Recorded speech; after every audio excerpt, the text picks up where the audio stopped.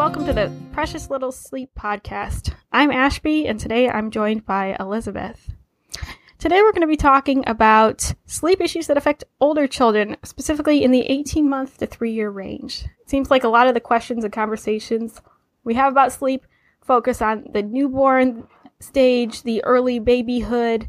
A lot of the sleep training advice talks about your baby, your 6-month-old, when object permanence hits in. And often by 18 months, people are kind of in a good rhythm and they have a lot figured out. But then there's a bump in the road and people are often wondering, well, what's the technique now? My child can walk. My child can talk. Is it different than babies? So we're going to be discussing some of those issues with respect to the older children today.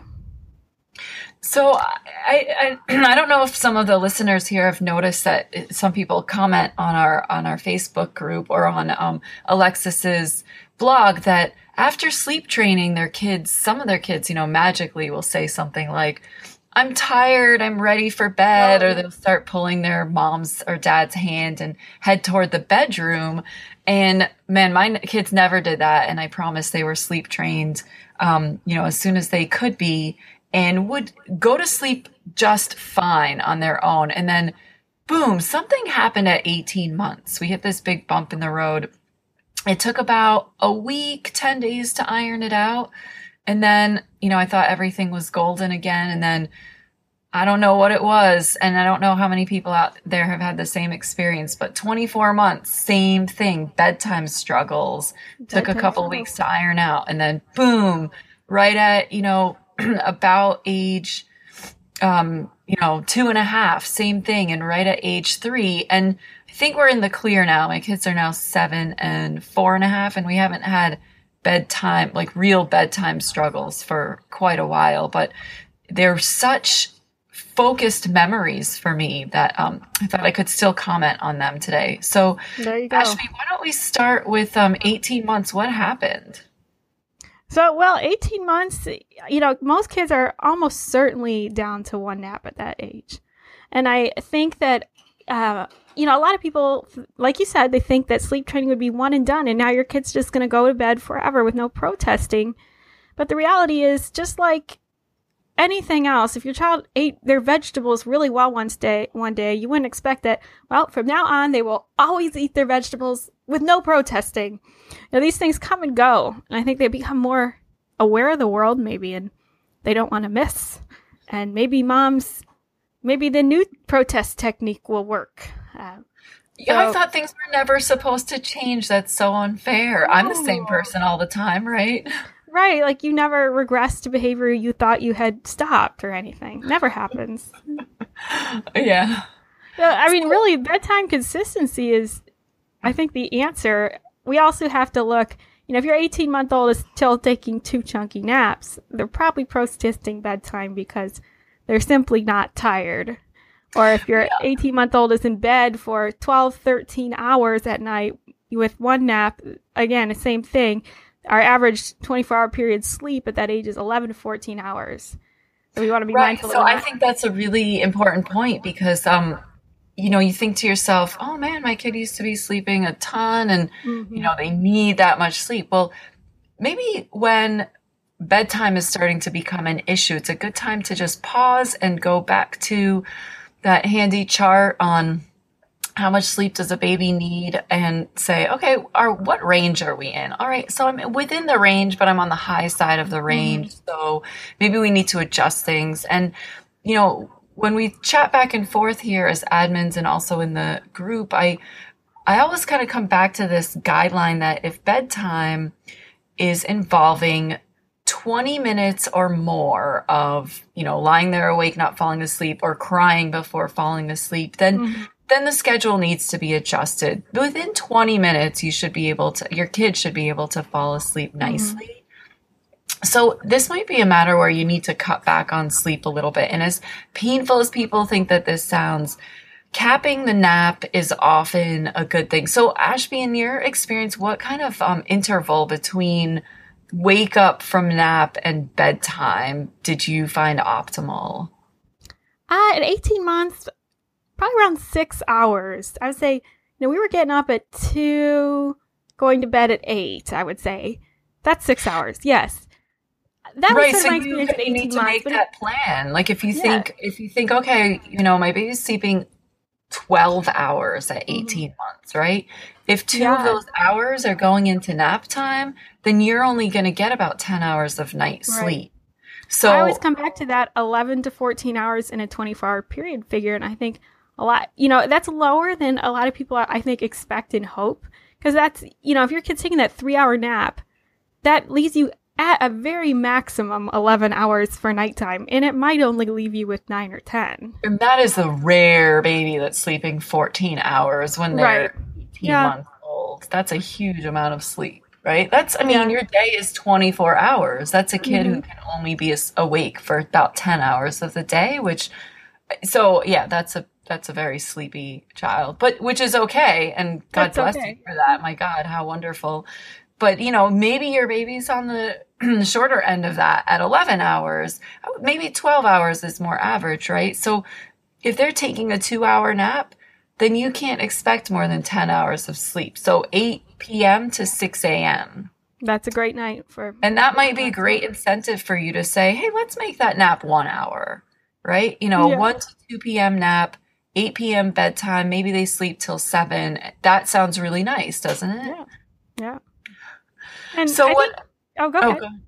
Well, no, I think if the schedule is in order, and we don't have too much sleep and our sleep hygiene is good, and they're still protesting at bedtime, there's popping out of bed, then it really is a matter of boundaries. Your child is at that point that they're capable of falling asleep alone. They've shown you this skill before if you sleep trained or if you've kind of done some more gradual method to get independent sleep. Right. And the other thing is, I mean, in addition to boundaries, I guess I would say, because boundaries somehow sounds harsh to me, or like if you aren't sticking to making boundaries, then you're kind of a failure as a parent or something. I feel like consistency, at the very least, consistency, because we come back to this idea of sleep training, it sounds harsh, like you do it to a dog, right? But this is what you do as a human to yourself too, all the time, right? You want to lose weight, you stick to a diet. It's a training regimen. You want to get stronger, you do a fitness regimen. It's all training, right? So that's why I don't know why I've never felt like boundaries or training is so harsh, but I guess that's because it seems like it has to be done in all of life. You're forming habits in a person, right? And we want to form good, positive habits, healthy habits in our kids. So that's what consistency, in my mind, really comes down to. And this is what was really hard for me was that at 18 months, I put my kid to bed. Honestly, my memories are just a lot more sharp for the second one that was more recent. But and she would either stand up and just be sobbing. Her body was just shaking, sobbing. And me, I couldn't let that just, okay, you're going to have to cry this one out. I couldn't do it. So my tactic was I would go down. If she was standing up and crying, I would pick her up. I would pat her back. I would calm her. I would say, it's time to sleep. I'd put her down. If she was lying down and crying really, really loudly, I'd go into her room and I wouldn't pick her up, but I would pat her back. Or if she was standing, but just crying and not, shaking, crying, I would lay her back down without picking her up, pat her back, say, okay, it's bedtime. It's time to sleep. Words are really, really important at this age. Even if they're not talking to you a lot, they're understanding quite a bit. And that's to me, was part of that routine. Part of the consistency was to always use the words, it's bedtime now. It's time to sleep, Sleep time is really important. And honestly, it took me no more than 3 visits, but on average, it took 3 visits every night for, I want to say, 10 days. And at some point I felt like I wanted to kind of give up on this. I felt angry at some point, like she's forcing me into this up and down the stairs exercise that I really don't want to do at, 8 or 8:30 p.m. every night.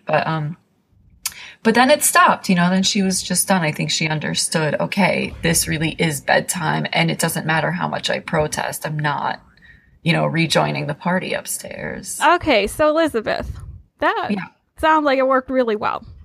But what if you're doing that and you have a kid that it's not 3 visits over 10 days, but it is 50 visits all the way until midnight for weeks, and they're still protesting? Because we see that. We do. And actually, I've definitely noticed people on the chat who say, on the Facebook forum who say, that visiting thing is not working for my kid. Mm-hmm. There are kids out there who, the visits just ramp them up more. Right. They don't calm them down. And it just depends on the kid. It really does. Exactly. Reassess, So it's hard as a parent to say, okay, my kid is, shaking, sobbing, not wanting to go to sleep. Well, just, do the observation. If you go in, pick them up and lie them down, do they lie there quietly? Then that's working. If they cling to your arm and don't let you go, and, then that's not a good approach. To me, in my mind, an approach that makes you sit in the room, stay in the room for an extended period of time. If the check and console, as they call it, isn't working, then don't continue doing it. Reassess, but whatever it is you choose to do, stick with it. Make that your consistency, make that part of that schedule. Yeah. And I would say just be willing to consider extinction in those situations where your kid doesn't respond to the checks, because sometimes I almost think it just makes it harder and longer for the child. And they're clinging and shaking for 4 hours. I'm not really sure that that's superior to a couple of nights of total extinction and then some improvement. Yeah, I would agree with that. Absolutely. I think that you really do have to kind of assess what's working or not working with your child. If it took me more than 3 visits, over that time period, I definitely would have given up on it. And I would have considered, okay, what is it that we are not doing that we should have in play here? And so one of the things, was that, at that age, your kid's 1.5, they probably have something else in their crib, like some stuffed animals. My first had, a Lovey since a very young age that, is still his favorite one at 7 years, is falling to pieces. My second was not interested in a particular one, but she did by 18 months have a bunch of stuffed animals in her crib. Yeah. And I would say, you know what? If you can't fall asleep, we're getting rid of all of these because they're just keeping you awake. I mean, it's not like a punishment, like I'm taking away your best friend if you can't fall asleep. It's, this is actually causing a hindrance to you. You're up and playing in your crib. That could be a problem. Cribs are for sleeping. I should mention that she was still in a crib at 18 months. And, there might be some other thing that's kind of tripping up the sleep at that point. And so this is where that conversation, having a talk about it during the day is also really important.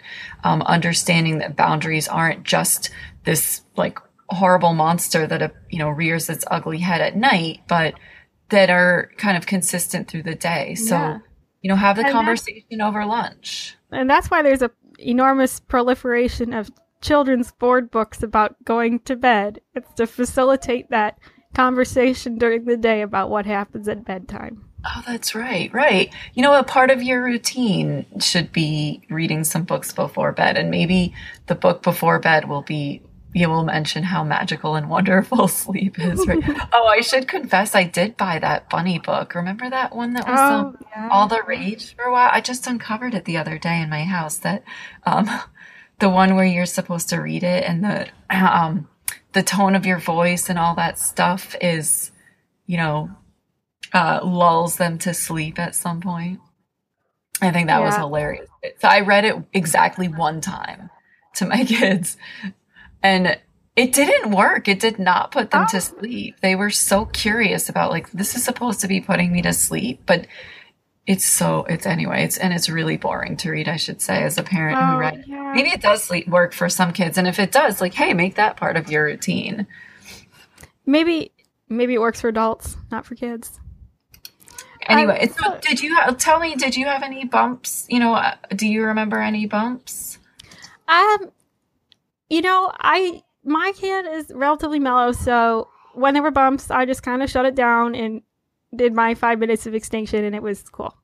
So for me, it was never the hours and hours of shaking and screaming. It was more like the 5 minutes of screaming and done. And so I was comfortable just saying, well, you could deal with that. So I think that another interesting aspect is some people will mention from time to time, oh, my child wakes up in the middle of the night, crying and shaking and screaming. I think it's night terrors. And I think it's important to note here, we can make a distinction between the crap that happens at bedtime and things and how you can respond and what happens in the middle of the night when they wake up crying, because you thought you were done with. Well, let's just reassure people that before age 3, it's not what is considered to be night terrors. And we're not going to dive into the science of that, but let's just say that studies have shown that night terrors aren't a thing before a certain age. And at least, 2.5, 3, we can call that the cutoff. So how do you respond when your kid, is sitting up in bed in the middle of the night crying and seemingly inconsolable? So I think that if it's just every once in a while, to me, that's just sort of part and parcel of having a kid. They may have had a bad dream or not, or, they may have passed gas and it hurt and it woke them up, or it's a thunderstorm, or who knows. And I think it's fine. Just go in, give a little consolation and do what you need to do. I think it's more when it becomes a pattern every night, multiple times a night, that you need to look at troubleshooting a solution for that. And again... go ahead. Sorry, go ahead.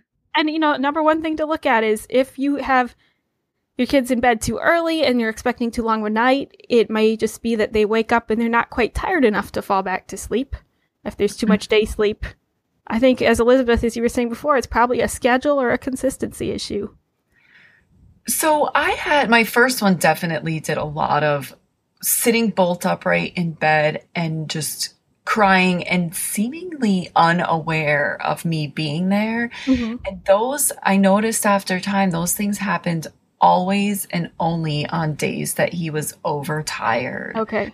So if nap was really short, if we made bedtime later because we had something exciting happening in the evening, that overtiredness through the day kind of just manifests itself as disrupted sleep at night. And I mean, life happens and sometimes those things are going to happen. And so, I think we should just come back to that notion of consistency. This is not a time where you're frantic and at your wit's end. You're a parent and you're the one in charge and you say, okay, I can reassure you. I can console you. Everything's fine. Time to go back to sleep.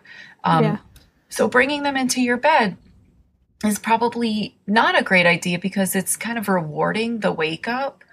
But I should say, I should confess that before we started this podcast, Ashby and I were chatting and I admitted that my children both between certain ages hopped into bed with us in the middle of the night. And that's certainly something that you can do, but you need to set boundaries for that as well. I think that the key there is if you're fine with it, it's fine. If you're not fine with it, then I wouldn't start. But in Elizabeth, in your case, it sounded like you were fine with it and they kind of went right to sleep in bed. And so yeah, I mean, we've got a king-size bed, and one of the reasons we got a king-size bed was so that, if a kid needed to come into bed with us, it would be comfortable. It's not like a ton of kicking. But one thing that we established early on is if the kid is coming into bed with us and staying awake and wanting to play with our face or whatever was happening, then they go right back to their crib or right back to their bed. Yeah. Right? So that's a great way to do it, I think. If you want to be in bed with us, that's fine. But you have to be asleep, and if not, then you can go mess around in your crib. Yeah, exactly. And sure, there's going to be protesting about that too. But you like anything with parenting, you give a warning. Hey, you're not going to sleep. I want to sleep. I'm tired. If you don't go to sleep, you're going back to your crib. And they understand that. And if you don't follow through, then that's got its own repercussions, right? So I want to move forward in time a little bit to age 2. And for us, I should confess, I wonder that if this every 6 months interruption came because we were traveling about every 6 months. So winter break, summer break, we're usually traveling. That usually involved some kind of, bizarre situation around sleep. And we'd come home and then there'd be some bedtime protests. But again, back to home home turf, I think kids understand home turf follows a different set of rules than when you're traveling, but you just need to reestablish them as soon as you get home. But I think that around age 2 is when my kids, both of them, started with the like, I'm scared of this, I'm scared of that. Mm-hmm. And, fears do become real at a certain age, and usually it's past 2. And that's something that you do have to deal with and you do have to have a conversation about. So try to get them to explain what their fears are. And for my son, he just had some really simple ones. I'm scared of ghosts, and made a box and it had some holes in it and we put some candy in it and we called it the ghost vacuum, and we put it in his closet. And, I said, the ghost is going to want the candy when they get close. It's the box will, suck them inside. It's a ghost vacuum. And he fell for it and it was fun. It was simple. He was kind of my simple one. My second one, she came up with every single fear that was out there. She really challenged me with all of these things, and they were very real to her, probably closer to age 2.5 than 3 than age 2, which was a simpler one to transition out of that bump in the road. But, we tried monster spray. I put some garlic around her bed. We tried all kinds of bizarre things, got my son involved. He came up with his ideas too. And none of them were helping. And it ended up turning out that she just wanted some more light in the room at bedtime. And, winter in Alaska is really dark, and we live out in the countryside, and there's just absolutely no light, from outside coming in after, 3 p.m. or something. So we had one small night light, and we got a second night light, and that seemed to help quite a bit. Yeah. And, I think ultimately with the fears, I'm not a huge fan of the monster spray. I mean, if it works, it works. It's great. But I think our ultimate goal is to reassure them that these things that they're afraid of are not actually there, and that they can cope with that fear of the thing that's not real. And I think sometimes a little too much of the monster spray or monster box type of thing reinforces there are monsters. It's real. So I completely agree with you, and I struggled with this. I don't know if you remember back in those days, I'd come on to the admin chat and be like, what do I do? Blah, blah, blah. And I agree, you're kind of telling them, hey, yeah, monsters are real and this is how we deal with it. But I ended up thinking that to them, monsters are real, and it doesn't matter how many times you tell them monsters are not real. To them, they are real. But the real problem is that the monster spray was not working for her. This was not. Right. And if it's working, it's working. But I actually we can disagree on this one a little, because I say that I think when I remember as a kid, if my parents thought something was real, I mean, it was just 100 times realer than it was before. My little pretend games on my own, they were very real to me. And I knew they were, probably deep down, kind of knew they were fake. But if a parent reinforces that, then, I mean, that is your omnipotent foundation there when you're a kid, your parents. Yeah. The funny thing is that a bunch of kids' books have monsters in them. They're always friendly I can't stand that. Don't plant the idea. But actually, I feel like that helped a little bit, reading the books where there were friendly monsters. Monsters don't have to be a bad thing, But it was, it's, I think, really just generally a fear of the dark, So you're going to sleep, you're scared of things that might be out there in the dark. But I also want to say that during these struggles, Alexis helped me immensely during these struggles, because she came up with what I think is just a brilliant idea, which is the short-term bribe. Because at the time, age 2, 2.5, or even 3, I was saying, okay, if you can stay in your bed and go to sleep on your own without crying for a week, then you get, this stuffy or something you have your eye on. I think Alexis calls it a bed buddy, a new bed buddy. Which, what kid doesn't want something new? Whatever it is they want, maybe they want to go have lunch with you at Denny's or something. Whatever it is, you can have this long-term bribe. You can make a sticker chart, an award chart. People do that too. But having that target of the next day, man, that really worked. So at bedtime, I said, hey, you know what? If you can go to sleep tonight without crying for me, tomorrow morning, let's make pancakes for breakfast. That was Alexa's idea. My daughter goes, I want macaroni and cheese. I said, hey, man, I will make you macaroni and cheese for breakfast. No problem. But give them that short term in. If I can do this tonight, I'll get something in the morning. It was genius. And then after that works, you say, hey, look at that. You were able to do that. And I'm so proud of you. That was awesome. Make them proud of themselves. And then you come back with, okay, well, let's try that again tonight. And if we can do it, maybe gauge your own child, but maybe they need to do it for 3 days. They need a kind of intermediate goal. Then give them something immediate. Well, maybe we can make cookies together or something. And then a longer term goal of a week or 2 weeks. My kind of failure at that point was that she really had her eye on this stuffy that I had to order. It was one of these Beanie Boos. And it took, I want to say 3 weeks for this damn thing to finally show up. So I think she was kind of giving up hope that this was ever going to happen. But having the short term goals, having the conversations, keeping the boundaries, those things were all really important. And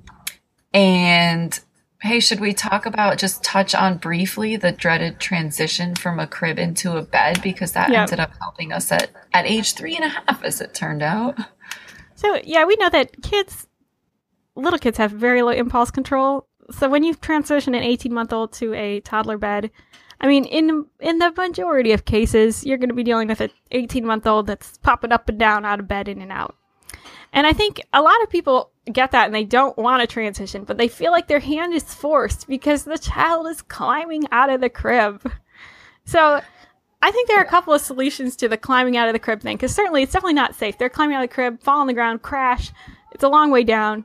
There's those sleep sacks, and they're essentially like a zip-up sleeping bag that goes around their legs. And for some kids, that's enough to really prolong the day when they will be able to successfully climb out of the bed. Because now their legs can't separate completely. So they can't really hoist one leg like up over the rail in the same way that they could in their jammies. But I think another solution is if your kid is just like a real monkey that can climb out of anything, no matter what outfit they're wearing, I like the idea of making the whole room a crib. I don't think this is like for everyone, but some people do. Put a mattress on the floor, baby-proof the heck out of the room, and now your room is the crib. So they could choose, you put them in there at night, you create maybe a baby gate, a barrier as a crib is a barrier. And, that's at that point, it's their choice where to sleep. They can sleep on the floor. They can sleep on that mattress. It does seem like people do have some success with that when they really have a dedicated climber. Yes, I know. I never had the courage to do that, but I definitely, between you and Melissa, I know that worked really well for you. My kids were kind of opposite in their approach at bedtime when they moved to the bed. My son was... we moved him for all the wrong reasons, right? We had a second baby coming, and we'd just been on vacation where we didn't have access to a crib, so he was in a bed. So we came home and said, oh, let's continue that. We kept the crib up, though, in the room, and we said, oh, you're a big boy now, you get this bed. It was a mattress on the floor, actually, just in case it rolled out, it wasn't far to roll. And then the crib was in the room because baby was coming in 6 months or something. Right. And we wanted him to get used to the fact that crib, wasn't really his anymore. But we'd say, you know what? If you can't go to sleep in your bed, not a big deal. Let's just go back to the crib. That's fine. Yeah. And it was kind of like a threat to him. Because he didn't want to be a baby again. My second one. He's motivated to not be in the crib. That's a great option. Yeah.